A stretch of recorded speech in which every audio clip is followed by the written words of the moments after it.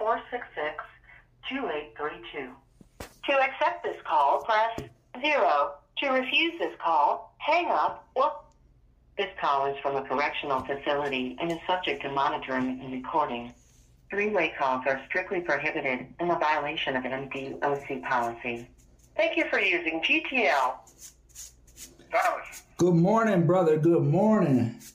Hey, how's it going?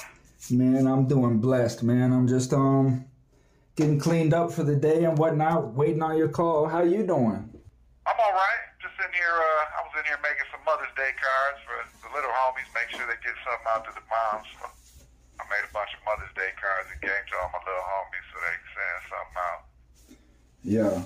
Happy Mother's Day for that. Blessings for that. The mothers are important, man. Yeah.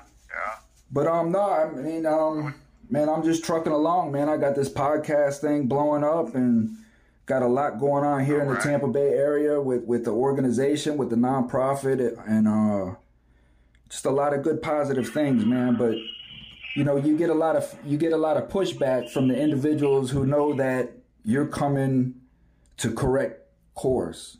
You know what I mean? Oh yeah, I know exactly what you mean. They want to keep the status quo how it is. Yeah, well, they have to because their careers are based on it. You know. Yeah, of course. Yeah. So I wanted to reconnect with you because I saw that you had something going on in the court and the result wasn't favorable. Refresh my memory on that. What happened? Yeah. All right, let me tell you what happened. Back in 2021, I tried to get, they had a grand jury on my case. It was an illegal grand jury. It was outside the jurisdiction of the case. And what the prosecutor did, he had no authority to conduct this grand jury. And the only way he could have got this grand jury was to lie on the petition to have the grand jury. Because a grand jury has no authority to investigate a crime outside of its jurisdiction. So the prosecutor who did this knew where the crime occurred, yet he still petitioned the Michigan Court of Appeals to hold a grand jury. So they won't release the petition showing what he said. Anyway, they held the grand jury. Now I found a newspaper clipping that said someone was indicted for this grand jury, but couldn't for this case, but couldn't be found. Now I was in the county jail at the time, so I got approximately 9 transcripts from this grand jury. All of it was basically my co-defendant and his family, and a couple of the medical examiners. Anyway, come to find out there was close to 30 people who went in front of this grand jury. So I asked the judge to release it to me, which by law I'm supposed to get. The judge refused to give it to me, wouldn't even answer my motion when I filed a motion for it. So I had to file what's called superintendent control on the judge. Filed superintendent control on the judge, took this all the way to the Michigan Court of Appeals. The Michigan Court of Appeals told me, yes, it happened, the transcripts are there, but I waited too long to ask for it. Now there's exculpatory evidence in these grand jury transcripts, but they're telling me I waited too long to ask for it. Now when this happened, they also granted me an evidentiary hearing in the circuit court. So they appointed me an attorney to represent me in the circuit court for this evidentiary hearing. The attorney shows up, doesn't tell me when the hearing is, doesn't have me there, doesn't have me on Zoom, tells the judge he doesn't know why he's there. The judge dismisses the evidentiary hearing. I file an attorney grievance on the attorney. The Attorney Grievance Commission agrees with me, tells me the attorney was ineffective and basically he was in the wrong. All they do is they give him a slap on the wrist, a confidential slap on the wrist. So they don't even want that to come out that I had the evidentiary hearing. Well, I had some friends that were at one of the rallies up at the Capitol. They confront the prosecutor's office, the current prosecutor at that time, who from the office that did this grand jury. She said she's going to look into it. She looks into it. She tells me. Oh, stop right there. Is that the video that I got? What was his name? Josh or something like that? When I was up there in Michigan and I videoed him stepping up to the prosecutor and mentioning you. Yep. Yeah, that was it. Okay. So she really looked into it. She came back and told me, yeah, something was there, but she can't find it anymore. So obviously the former prosecutor got rid of all this shit.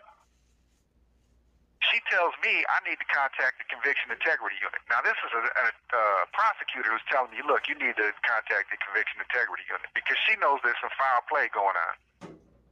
Then she tells me someone from her office was subpoenaed and testified at a hearing about my case in Calhoun County. That's the county that has jurisdiction. I was never told anything about this hearing or what happened. So someone from her office testified at a hearing about my case, about evidence that's being withheld, and they still didn't tell me about this hearing. So they're holding secret hearings about my case and evidence in my case and not letting me know about it. So I wrote a letter to the judge in that county asking him what's going on. Are they having hearings about my case? They won't respond. They won't tell me what's going on. So when I find out that the original prosecutor in my case was illegally appointed and everything he did should have been null and void, I file a state habeas corpus saying there's a radical jurisdictional effect. The courts never had jurisdiction for my case because the state wasn't present because this prosecutor was illegally appointed. Take to the Court of Appeals. First, the circuit court shoots me down. Take to the Court of Appeals. They tell me, yeah, the prosecutor was illegally appointed. All this stuff was illegal, but they're implementing what's called the de facto officer doctrine. Basically, the we can do whatever we want to do doctrine.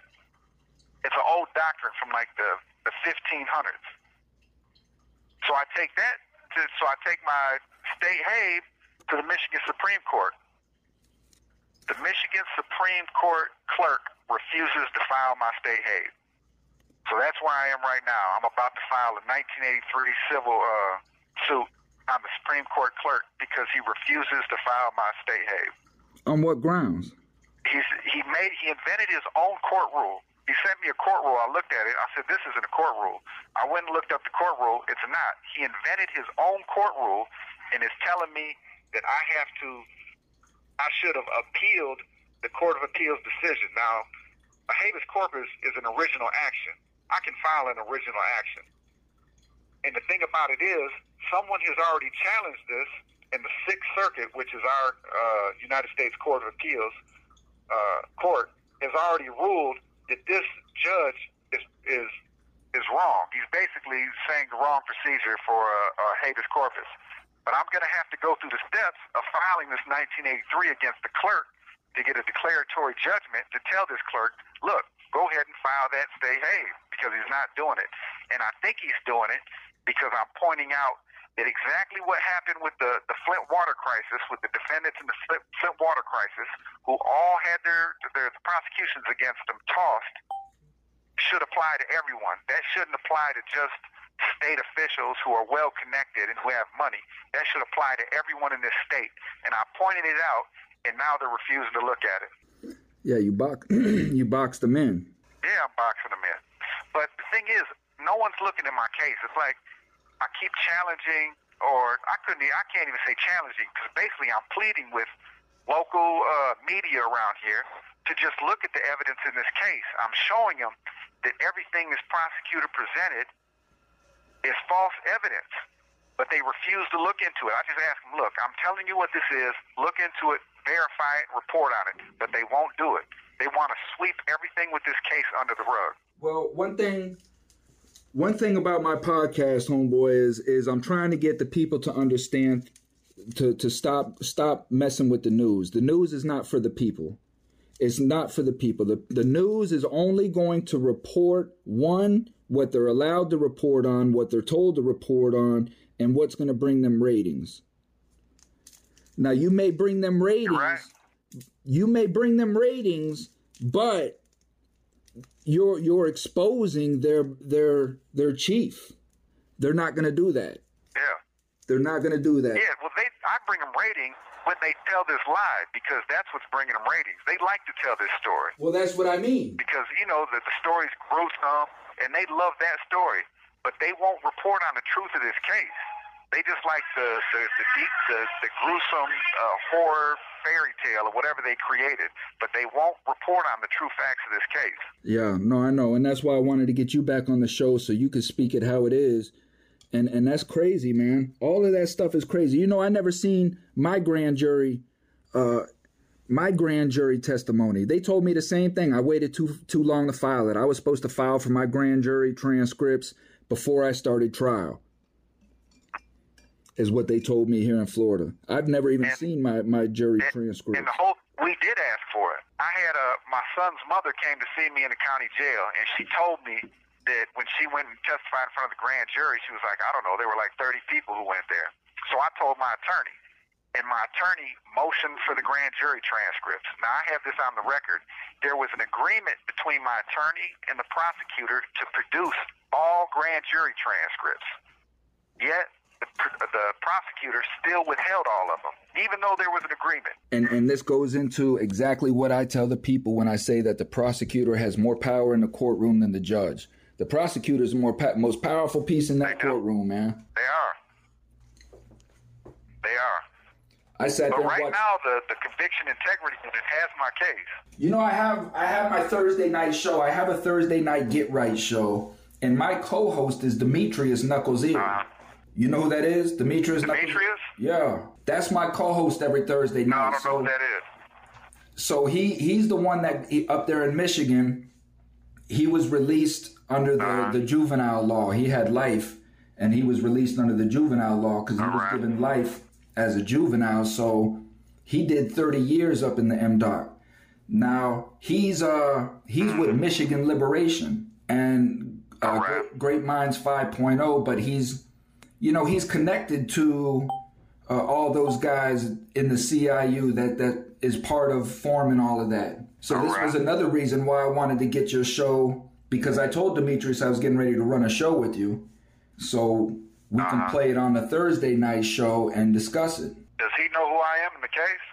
I'm sure he knows who you are, probably just from hearsay or whatnot. But I don't know if he knows the specifics of your case. Yeah, because my case was huge in Michigan. It's still one of Michigan's most high-profile cases. Yeah, it's a crazy case, man. All that stuff up there in Michigan is it's just it's nuts. It's bad out here right now, John. Like it's really, really bad, man. And the people are scared. The people are confused. They don't know who to trust. It's really, really crazy, man. It's crazy. And the whole thing with my case is, I'm just saying, I want all the evidence out. I want everything on the table.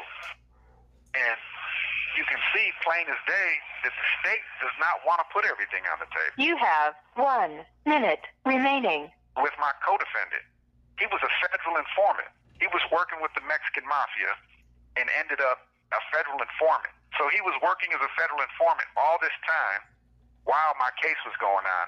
And the main guy who got indicted under that indictment, he's released now. He got out of the Fed joint. And he told me flat out that this guy was trying to have me killed during that time because I was the only one that knew about this. So obviously, if he was a federal informant and he was trying to have me killed during this time, the feds knew about it. Right. And never released any of this information. In a sense, and in a sense, he had you killed. Yeah, he did. You're absolutely right.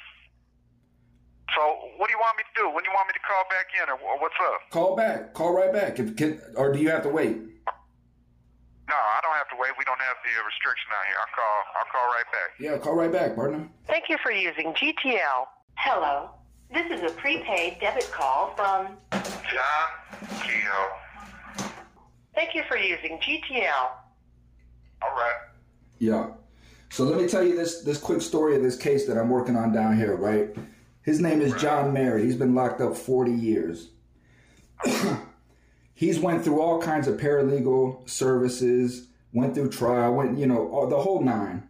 So I ended up taking this case, and quickly I discovered that the prosecutor in this case was using a schizophrenic lunatic. Well, let me not use the word lunatic. An insane person, clinically insane, schizophrenic, to testify in front of the grand jury to get John Merritt indicted, and then 2, turn around and testify at his trial. And this was the star witness. I have records from the Florida State Hospital showing that this man was clinically insane, and none of that was revealed to the jury or the court. Yeah, that's crazy. So where is he right now? He's still in prison. He's down here in Everglades, CI, trying to get into the Lifers program. Every parole that he's had, these individuals, the prosecutor and the sheriff's investigator at the time, show up at his parole and just completely diminish him. You know, so he has no chance. But it's going to change at his next parole hearing. But you know, this prosecutor that is involved in this is the same prosecutor that prosecuted Ted Bundy. All right. So yeah, he's been around for a while then. Yes, and now he's a professor at a law school. So this is who I'm going to have to uncover for his corruption. Yeah. And that's what happened.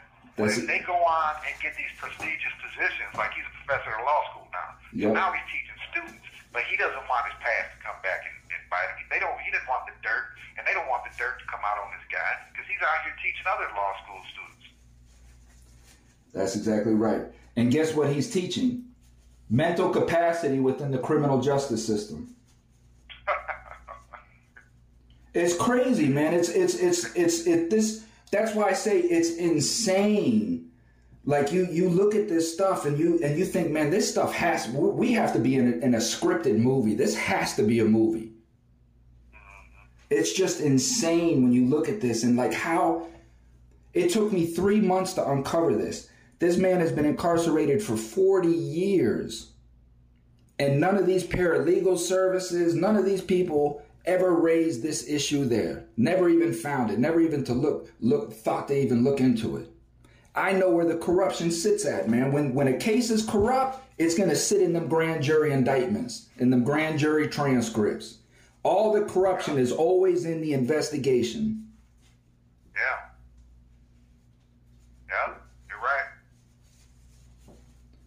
People are always looking for the corruption in the trial. The trial is the end game. That's when they've already mastered everything and they're presenting it now. That's right. They've already got everything prepared. And then they bury everything that's going to prove that they were on bullshit. That's right. And how they bury that is through the appeal process, because now as the inmate is appealing and unclosing all of this stuff, disclosing all of this stuff, they're working behind the scenes on burying it all so that it ends up being just a lock and done. You can't appeal no more. You've done distinguished all your appeals. That's the game. Exactly what they do. And they misconstrue everything. You'll present an issue, they'll frame it however they want to frame it because there's nothing you can do about it. File a motion for reconsideration. Yeah, right. They're not going to pay attention to it, even though they misconstrue all the facts and just rule however they want to rule. That's right. Judges give dissent.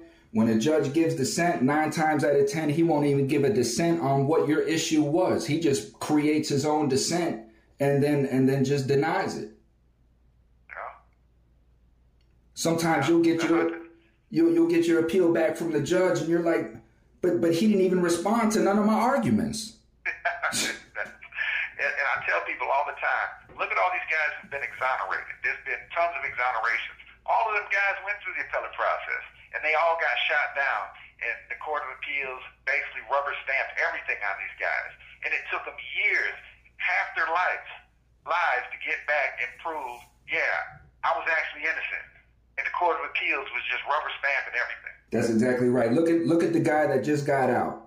He spent 21 years in prison, and they let him out because they say that the photo that was used to arrest him was a false photo. It wasn't him. It was somebody else. It took 21 years to uncover that. And just like you just said, John, you hit it right on the head, partner. This kid went through an appeal process. How? How do you go through a whole appeal process and this is never uncovered? It takes 21 years to figure out that the wrong photo was used. It's ridiculous, man. Yeah, it's crazy. The system is nuts. But they want to keep this shit buried because they want the public to have confidence in their system. And what I'm trying to get people to understand, and it's not about the criminal, it's about the crime. All they care about is convicting the crime. They don't care about finding the criminal. All they need to find is the conviction to the crime. Yeah, you're right. That's all they want. Close the books, however they're going to do it. And that's how I break it down to the people out here, brother. So let's look at that. If proof is showing that all they care about is the conviction, then we got to sit here and now turn around and look at why. Why? If we have so many people exposing this that they only care about the conviction, how come there's no change? How come it's ongoing? Then that has to tell you that this is intentional. So why is it intentional? Because they're trying to strip us of our voters' rights, our gun rights. They're trying to take our guns from us. All of this stuff ends up being political. Mm-hmm. You're right. Yeah. They want to disenfranchise a whole class of people. The poor people. They want to keep us enslaved. They want to keep us controlled and enslaved. You're absolutely right. Class warfare. Because the poor is what creates the rich. Yeah. They need someone to get rich off of. That's exactly right. So I have to paint this picture to the people so they can see that, John, so that when you're saying what you're saying, they can now start to understand why you're saying that. You understand? Yeah. Because when these prisoners... Go ahead, partner. What I want to let people know, too, is this was never revealed during my case. It's never been revealed. That the chief assistant prosecutor of the legally appointed prosecutor in my case is my stepfather had a bitter divorce with his wife. She married the chief assistant prosecutor. So the chief assistant prosecutor was married to my stepfather's ex-wife. My stepfather's ex-wife tried to have my stepfather arrested a bunch of times on bogus accusations. And it never flew. Hold on. So the chief prosecutor in your case is married essentially to your stepmother? No, my stepfather's ex-wife. Stepfather's ex-wife. So your stepfather remarried to your mother, became your stepfather, but divorced this woman to marry your mom. That's right. And she married the chief assistant prosecutor. So he was the chief assistant prosecutor in the prosecutor's office, which created a conflict of interest, which barred that prosecutor's office from having anything to do with my case. But not only did they not reveal that so they'd be barred from this case, they got illegally appointed to prosecute me in a county outside of their jurisdiction. How? On what grounds? That's what the Court of Appeals has ruled was illegal. The appointment was completely illegal, but they invoked the de facto officer doctrine, which is some doctrine from back in the medieval times. That's what you were explaining earlier. That's crazy. Yeah. De facto. It's nuts. It had nothing to do with this case. It shows the bias. Have you went back to the prosecutor that you originally reached out to, that we talked to on the stage that day, and let her know, filled her in on everything that's going on? Yes, I thought she's no longer the prosecutor anymore. Why? I don't know. She left to do something else. She's not in Ingham County anymore. That's interesting. Yeah. Oh, yeah. I let everyone know. I let the CIU know, because this is huge. You had this chief assistant prosecutor who was, him and the head prosecutor were basically buddies. They're best friends. These people were showing up at my stepbrother's wedding, at my stepsister's wedding, when my mother would be there with my stepfather. This is a huge conflict of interest. Well, that's what I was going to ask you, is what kind of relationship did you have with her? I had no relationship with her. You know, I'd go to their house with my stepbrother because my stepbrother and my stepsister lived with them. Two of my stepbrothers lived in our house, and then one of my stepbrothers and my stepsister lived in their house. But she always had a bitter and contentious relationship with my mother and my stepfather. You know, there's an animosity between them. Yeah. So when this case comes, there's no way they should have been able to have anything to do with this case, and that shows the bias of what they wanted to do. Yeah, I agree with you there. Because any kind of, you know, if she was the ex-wife and like you guys never had any kind of, like she don't even know who you are, then okay, maybe. But any kind of interaction, like you say, she's showing a vindictiveness towards his new marriage. And why not attack the son of that new marriage? That's right. But none of this was even revealed. This should have been brought to the court's attention from the get-go. Absolutely, that should have been brought to the jury. Yeah. Absolutely. Well, the court could have ruled on it beforehand and said that they should have had nothing to do with this case. You know, we got case law in Michigan that says that's what's supposed to happen.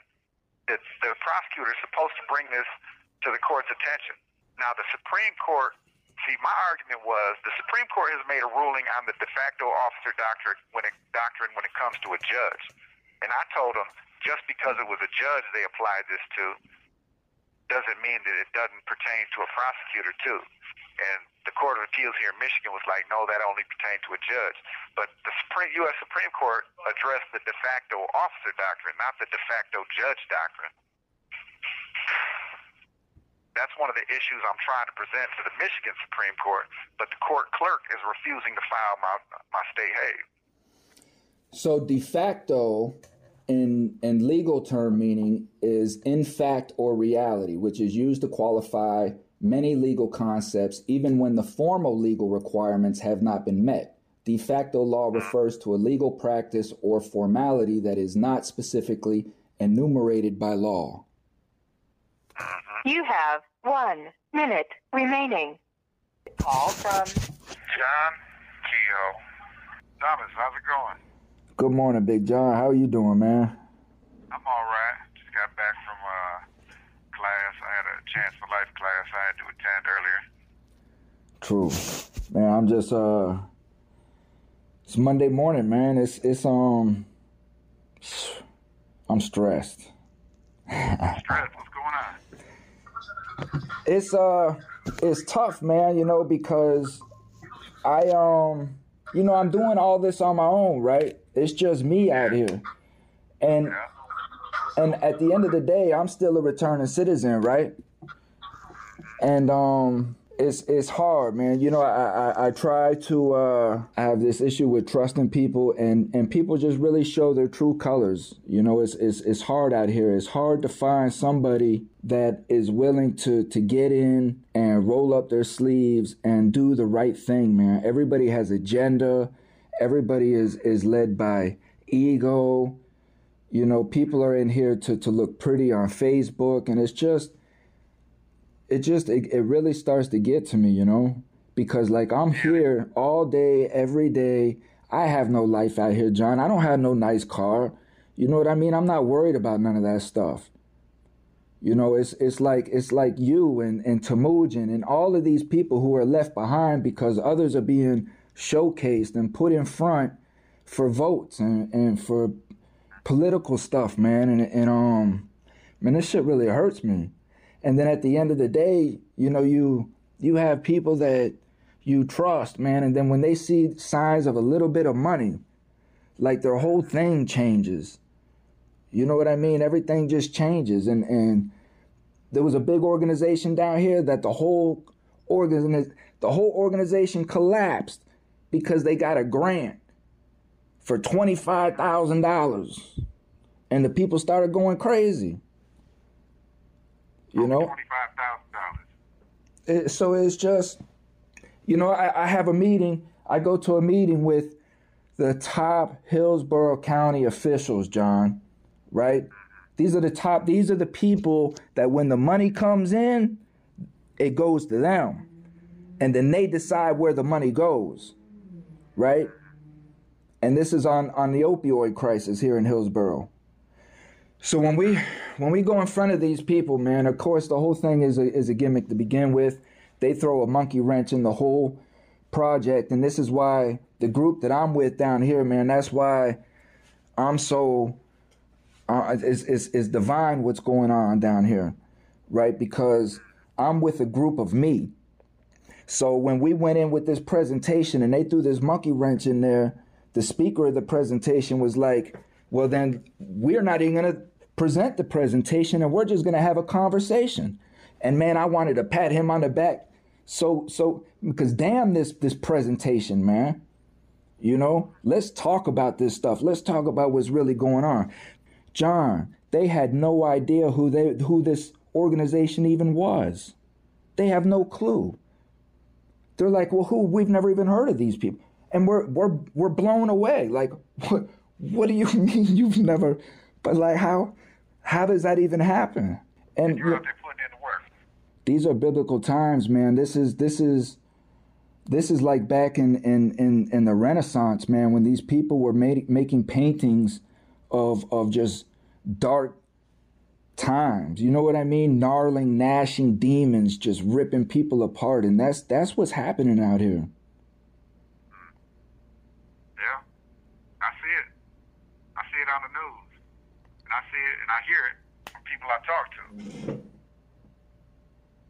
And I know most of the people that are shining are people who are just talking about putting in the work, not the people who are actually putting in the work.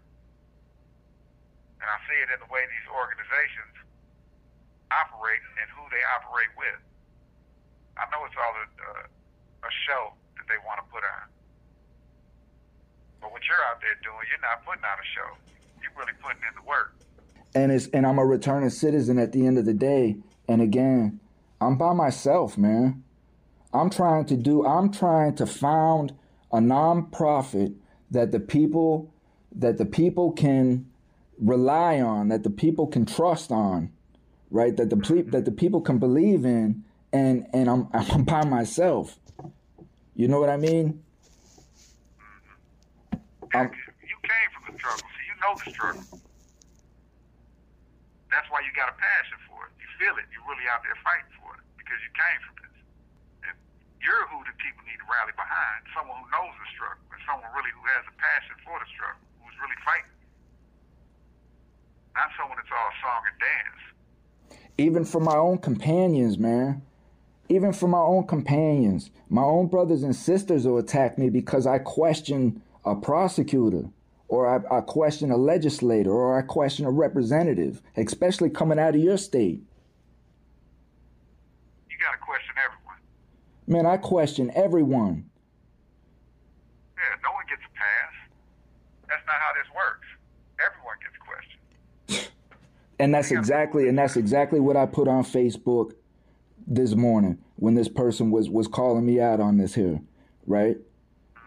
That's exactly what I put out there, John. You got to understand who Thomas Freeme is. I'm not giving these people no passes. You know what I mean? I'm not giving these people have locked up men and women for thousands of years. Why do they get a pass? You have to understand, you people up here are trying to change a person. You don't get it. You're not trying to change the mindset. You think that this person you're sitting in this room with, smiling with, is going to change and have empathy? Come on, man. These people eat dinner off locking you up. Where are they going to find empathy in that? They sure do. They do. See, for them, they think it's politically advantageous for them to want to seek criminal justice reform. It's not because it's in their heart. No, it's because society is looking at them different. So now they want to put on this show like they're all for it. That's why none of them get passes, because there are some who really want to do the good work, who see the error in what's going on, because the system is broke and it can't keep running how it's running. So there are some who really want to fix it, but they got to prove that they really want to fix it. They can't just say they do and then, they're just telling that to the public, but they're really putting in no work, and behind closed doors, you see who they truly are. Well, and that's my point. You cannot sit here and tell me that you want me to pat a conviction integrity unit on the back when I'm sitting here and one of my main advocates is Temujin Kinsu. How? And then you want me to sit here and make posts about Jesus and all? Come on, man. Come on. What are we doing, people? What are we doing, man? I'm not doing that. Well, you gotta fight your fight. I mean, they're gonna put up all the barriers they can against you. That's why I'm just tired, man. You know, and sometimes when you guys call, I be venting to y'all, you know, because I know y'all get me too. You know. Yeah. I'm in my own prison out here, man. You don't have to be behind walls to be in prison. No, you don't. You can mentally be in a prison. And a lot of people out there are mentally in a prison because they've been sold a lie. But some people are waking up. It's time for them to wake up. It's time for them to see the truth. And all they got to do is listen to the right people. And all they got to do is question. Just ask questions. That's why no one should be above question. Man, listen, man, when I was in that cell looking at myself, coming home, making the decisions I was making, deciding on the path I was going to walk, and I told myself, I'm going to hold people accountable. People have held me accountable my whole damn life. Nobody's never given me no pass. I'm going to hold people accountable, man. You have to. And that's why people ask me all the time, because I got guys in here and they'll see the news and they'll see someone get out that's been wrongfully convicted, been in here for 30 years. The first thing they say is, I don't have any animosity. And some guys in here say, well, I would have a ton of animosity. Well, I say, no, you don't have to have animosity, but you got to hold people accountable. People have to be held accountable for what they do. So if there were people who were involved in these wrongful convictions, they have to be held accountable. It's not animosity. It's no, we got to fix the system. So you can't leave these people in positions of power who cause these wrongful convictions. So no, they have to be held accountable. That's not an animosity. That's just holding these people to the fire where they deserve to be held. That's absolutely correct, man. You know, I heard, man, I heard a name the other day that I've never heard before, right? And it came on. Thank you for using GTL. Thomas. What's going on, brother? Same thing, man. You got cut off earlier, but it took a while for me to get the message to call back at the right time. You know, everything runs slow in here. Yeah, no question. No, that goes into just what I was talking about. You know, there's just not enough time for. I'm the only one handling everything. So I was in a you know an important meeting then. You know, so it's just I have no assistance, no help. I'm just trying to be everywhere at once, and I just get overwhelmed and frustrated with that. But Well, where is everyone that says they're fighting for the cause? Why aren't they stepping up to help you? I don't understand it.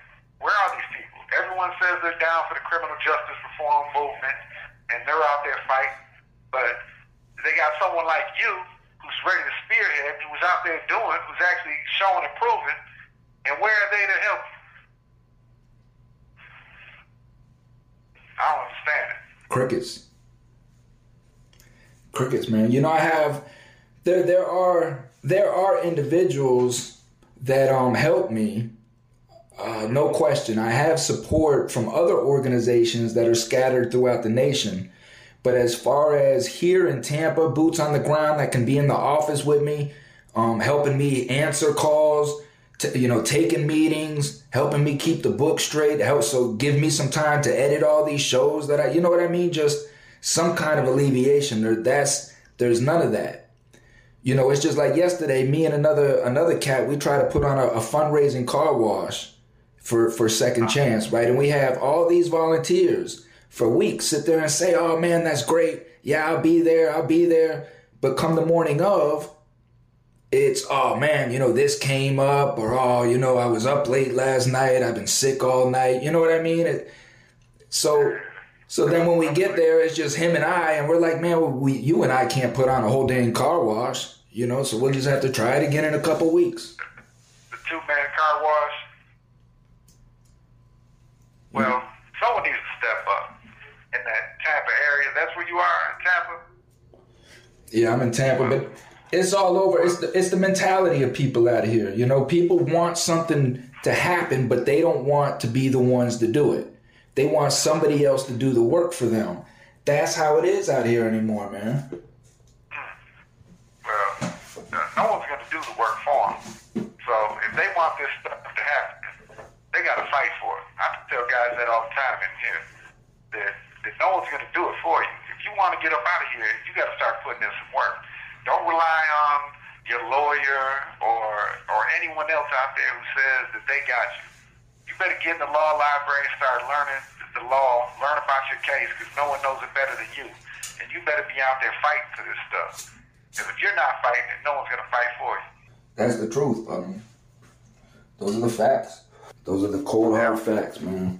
But that's just what we deal with out here, you know. And that's in our government. You know, it's not just the citizens; it's the government as well. I mean, but the government wants to maintain the status quo. Amen. That's why they don't really want to do anything about it. You know, this is their racket. Why would they want to disrupt their racket? They got a good thing going on. They absolutely do, man. So how's everything in there as far as stress wise and such? Is there a lot of tension in the going on with the inmates inside? At this facility, not as much as others. You know, this facility is mostly older guys, but it's more depressing because you got guys in here who've been down 50 years. I was in a day room with a guy the other day who's been down 50 years. Now, come on, that's ridiculous. 50 years? What is this guy? What kind of threat to society is this guy? And he's not the only one here. You know, you got guys in here. It's not even something unusual to see guys with 30, 40, even 50 years in here, because this is kind of like a retirement home type setting. And then on the other side of the prison, that's where you got the younger guys, but they got us separated now. Where we used to have yard together, now they got us blocked off from each other.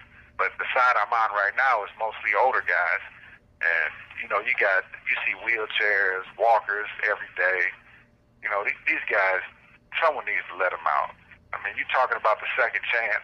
These are the guys that need a second chance, because right now all they're doing is taking up dead space, because Michigan is known for warehousing people. That's what they do here. They'll put you in here and just warehouse you. But let me ask you this here, right? We know that individual that you're talking about the state is getting $40,000 a year for that one individual that you're speaking of right there.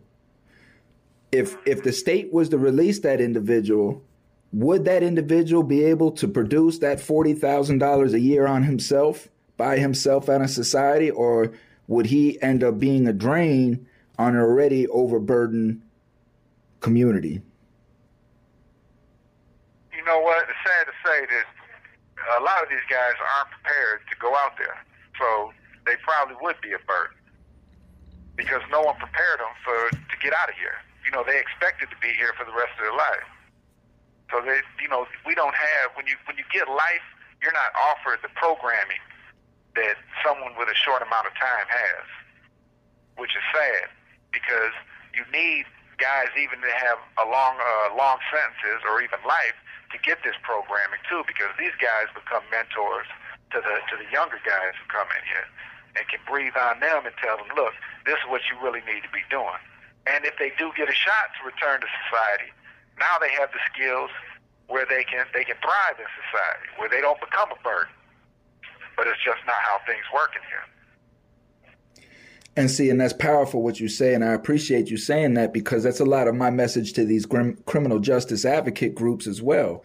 Like, you guys are out here pushing for all of this good time and for all of these people to be released who's been incarcerated all of this time. And what is going to happen to these people, because there's no programs in place for them when they come home. So why are we putting out a mass rush for these bills to get these people out? I mean, I get it. Of course, I want people to come home from prison, but I want people to come home from prison, not to go back to prison. Of course, yes, you're absolutely right. What sense? Right. So, like, what are we doing to put in place something to make sure that that doesn't occur as well? And that's one thing that has evolved recently is we have organizations in here like the National Lifers. And now National Lifers offers programming to guys and doesn't, we don't restrict anyone. If you can have life and still come to the programs for National Lifers. But these are all inmate-run programs. This isn't something that the MDOC put in place. This is something inmates had to put in place because we saw the need for it. We weren't getting the programming as lifers that we needed. So the organization stepped up, and we provide the programming for guys who will someday, even though you don't think they will be getting out of here. Amen. Well, let me ask this, because the general perception is that when you have a life sentence, you lose all care, and that you're in there just raping and pillaging, and doing all this crazy stuff, and you're not programming and whatnot. So how true is that? That's the biggest misnomer there is. Guys with life are the most laid-back guys in the joint. Guys with life are the ones who are telling the short-timers, be cool. That's not what you want to do. Because a lot of times guys with life come down, like myself when I came down. I was in and out of the hole my first couple years up in here because I didn't know. I was just getting used to the prison. But then you get tired of going to the hole. You're like, this ain't where it's at. And you learn over time. So most lifers, they've learned their lesson now. They don't want to be sitting in the hole for months, if not years on end. So they're laid back. They want to enjoy what life they have. Amen. That's well said. So how would you say, how well would you say that prison's design is to formulate a compliant mind? A lot of my message out here is that what we see going on in the nation and specifically the world is that they are trying to eradicate the alpha thinker. That is what the mass incarceration movement here in America is trying to eradicate the free thinker. And when you think about it, out here, if you don't have any altercations with police, it's because you comply with them. If you do not comply with an officer, they don't stop. They don't stop. At some point in between when that officer tells you to stop and you being shot to death, you comply because the end result is death if you do not comply. But at some point, whether it's the mace in the face, the billy club to the gut, the choking, the arm twist behind the neck, some point you're going to comply because if not, you're going to die. And in prison, it is almost beaten to us, compliance. They want inmates to comply. And what I heard it sounded like you said was that these lifers, you've been in there so long, you get tired of going to the hole. You get tired of doing this, and you just end up becoming to the point to where you just become docile. Well, and a lot of us grow out of it. A lot of us come down young. But one thing I've noticed over the time of being in here is, you got some of the most resistant, incorrigible guys in prison. So I see a lot of the things that they've done in prison where they've tried to implement that eventually get implemented in society. When you first come to prison, there are the cameras. They're all watching you. Now, you saw that everyone in prison, they could do it to them. They could have cameras on them. So they got them to comply with the cameras. Now, what do? They implement it in society. So I see some of the tactics they use on prisoners eventually get put on society in the world. So that it's like it's a testing ground or a training ground in here for what they can get away with, and then they'll implement it in society. Power. Man, I used to say that when I was incarcerated as well. Man, this is a training ground. This is because inside a prison, you understand that this is just like society. There's no difference. All prison is a microcosm of society. Only in prison, the repercussions of your actions are a lot more severe. That is the only difference. But other than that, you can live in prison just how you live out here in society. And this is what I tell mothers and I tell wives when they come to me and they ask me, is my husband or my son or whatever being abused? And I would ask them, well, how did they conform out here in society? Did they get along with people? Were they cool? You know what I mean? Or were they troublemakers? Were they bullies? Were they always in some sort of interaction? Because that is how they're going to be inside as well. So you're right. A lot of what you say is exactly what I am trying to get out to America, that this is a training ground. They create certain situations within prison to see how toxic it will go before people react. And it's how far they can push. It's all the same, man, because let me tell you, I feel like I'm in prison out here. The only difference is the yard is bigger. That is it. I'm still controlled where I can go to a certain extent. I'm still controlled of so many different elements, unless I comply. You have 1 minute remaining. The police are no different from prison guards out here. No different. Well, it's all about control. You gonna call back? People in power don't want to lose it. Yeah, I'm gonna call back. Guaranteed. All right, call back. I'm just sitting here. All right. Yeah. But that's it, man. That's why I love talking to you guys, man. You, Temujin, and so many of you guys, man. I really need to get back up with Trinity too. But that's why I love talking to you guys. You'll see Trinity tonight? Yeah. Tell him I said what's up, man. All right, I will. Yeah. Yeah, you know, me and Trinity, we're like brothers. We've known each other since we were both out there. I met him in Denver back in 1996, I think it was. 95 or 96, somewhere around there. And years later, just happened to be on the yard, and I saw a guy walking the yard, looked familiar, but didn't know, so I had to stop him and ask. Sure enough, it was him. Couldn't believe he was in Michigan. That's how small the world is. Amen, man.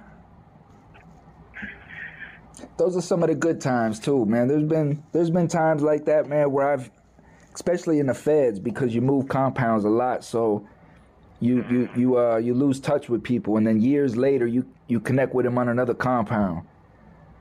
You know what I mean? And it's just a lot of camaraderie inside, man. And that's going back to what I was saying. That's why I love talking to you guys, man, because it gives me a sense of still remaining within that brotherhood. You know what I mean? That companionship, and it gives me a sense of home, because it's hard to find home out here. I think that's what. Go ahead. It can take you back to when you were on the yard. Yeah. You know what it's like to be on the yard when you're with someone who's close to you. I mean, we can get shipped out, moved, and split apart at the drop of a dime. They can do it whenever they want. But you already know that years later, when you see that same guy, it's like you never missed a beat. Never missed a beat. It's like you just talked to him yesterday. That's because we don't change, man. That's the whole issue. You know? We don't change, but yeah, you're absolutely right, man. It's like just sitting on the softball field on the bleachers, just kicking it, you know? Yeah. But yeah. And I feel that's why a lot of individuals, they come home and they go back to prison because of that camaraderie that, you know, it's hard to find out here. People are different out here, man. That's why, you know, we always got the saying, like, everybody needs to go through a penitentiary. You know, everybody needs to go through a penitentiary. Every American citizen, go through a penitentiary for a good 5 years, and then you'll really start to appreciate what you got out here. And you'll learn a lot about yourself. You'll learn who you are. Amen. Then you understand you're not as tough as you think that you are, huh? There's a whole whole compound full of tough guys. I tell you, man.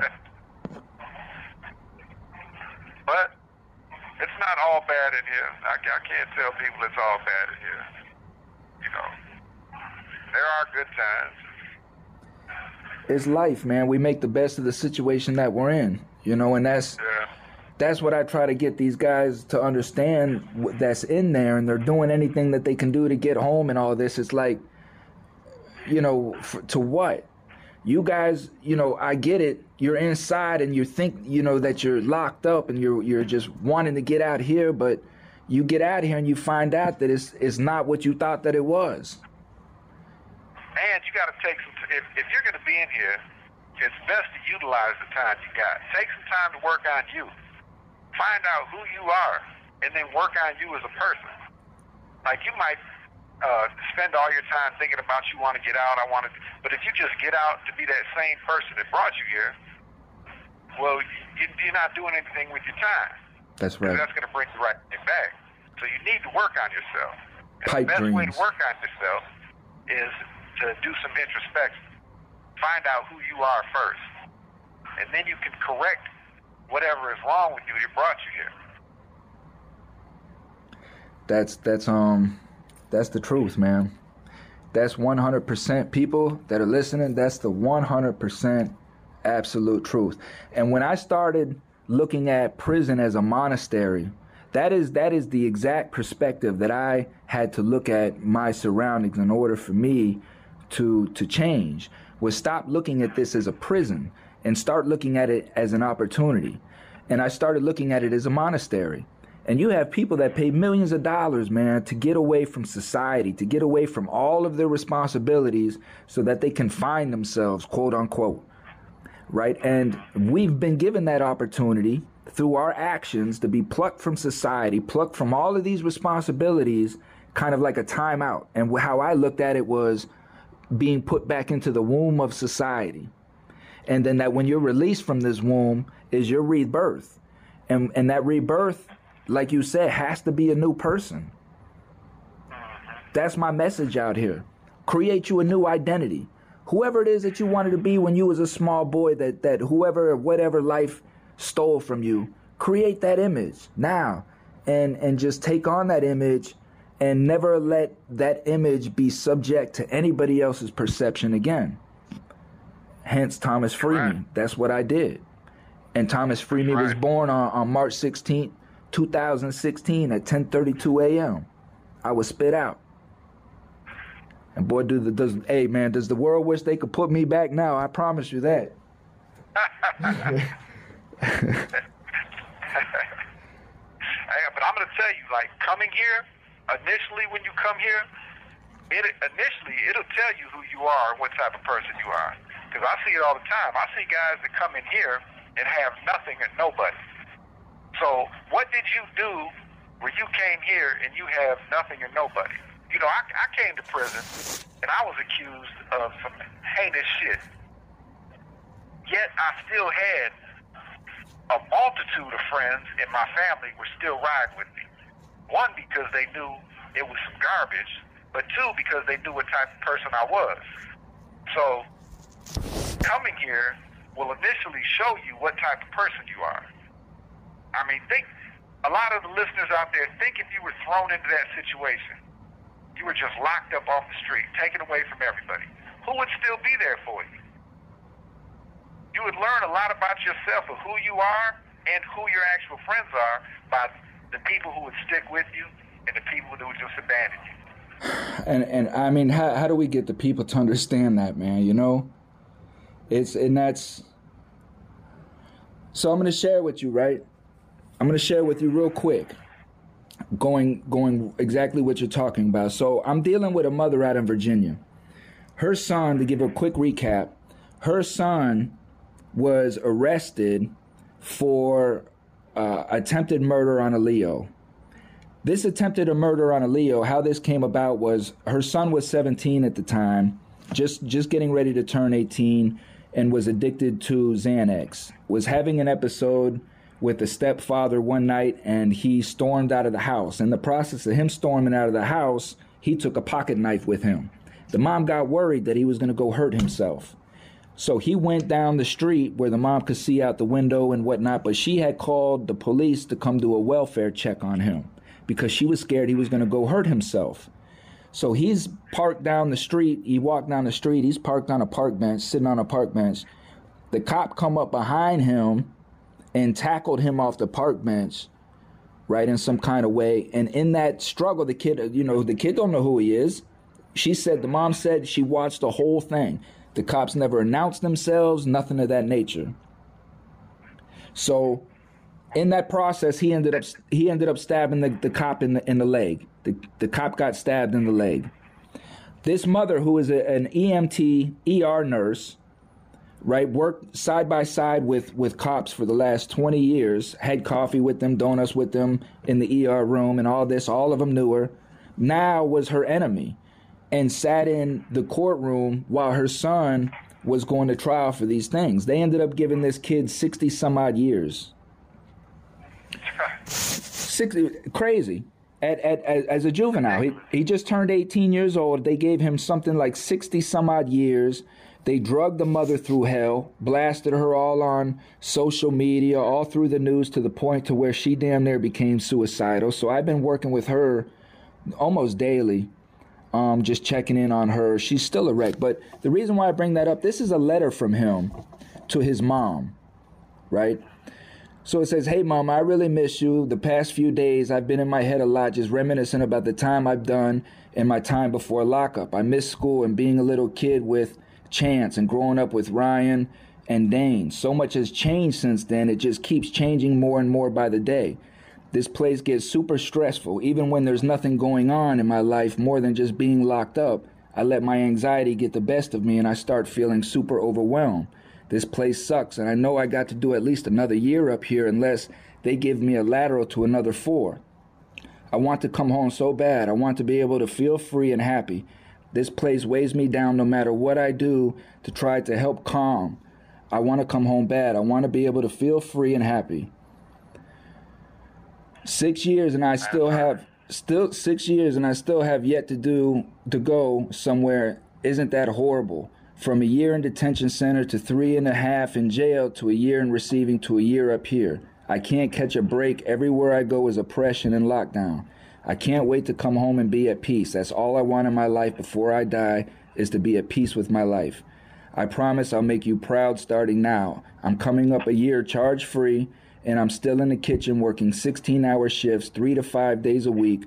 I'm in the print shop, vocational school, and just got a certificate for completing a substance abuse PTSD class. I'm pushing with everything I can for me and you. Thank you for making me the kind-hearted good man I am today. You were the only parent figure I've ever had that I could count on, the only one I believe loves me,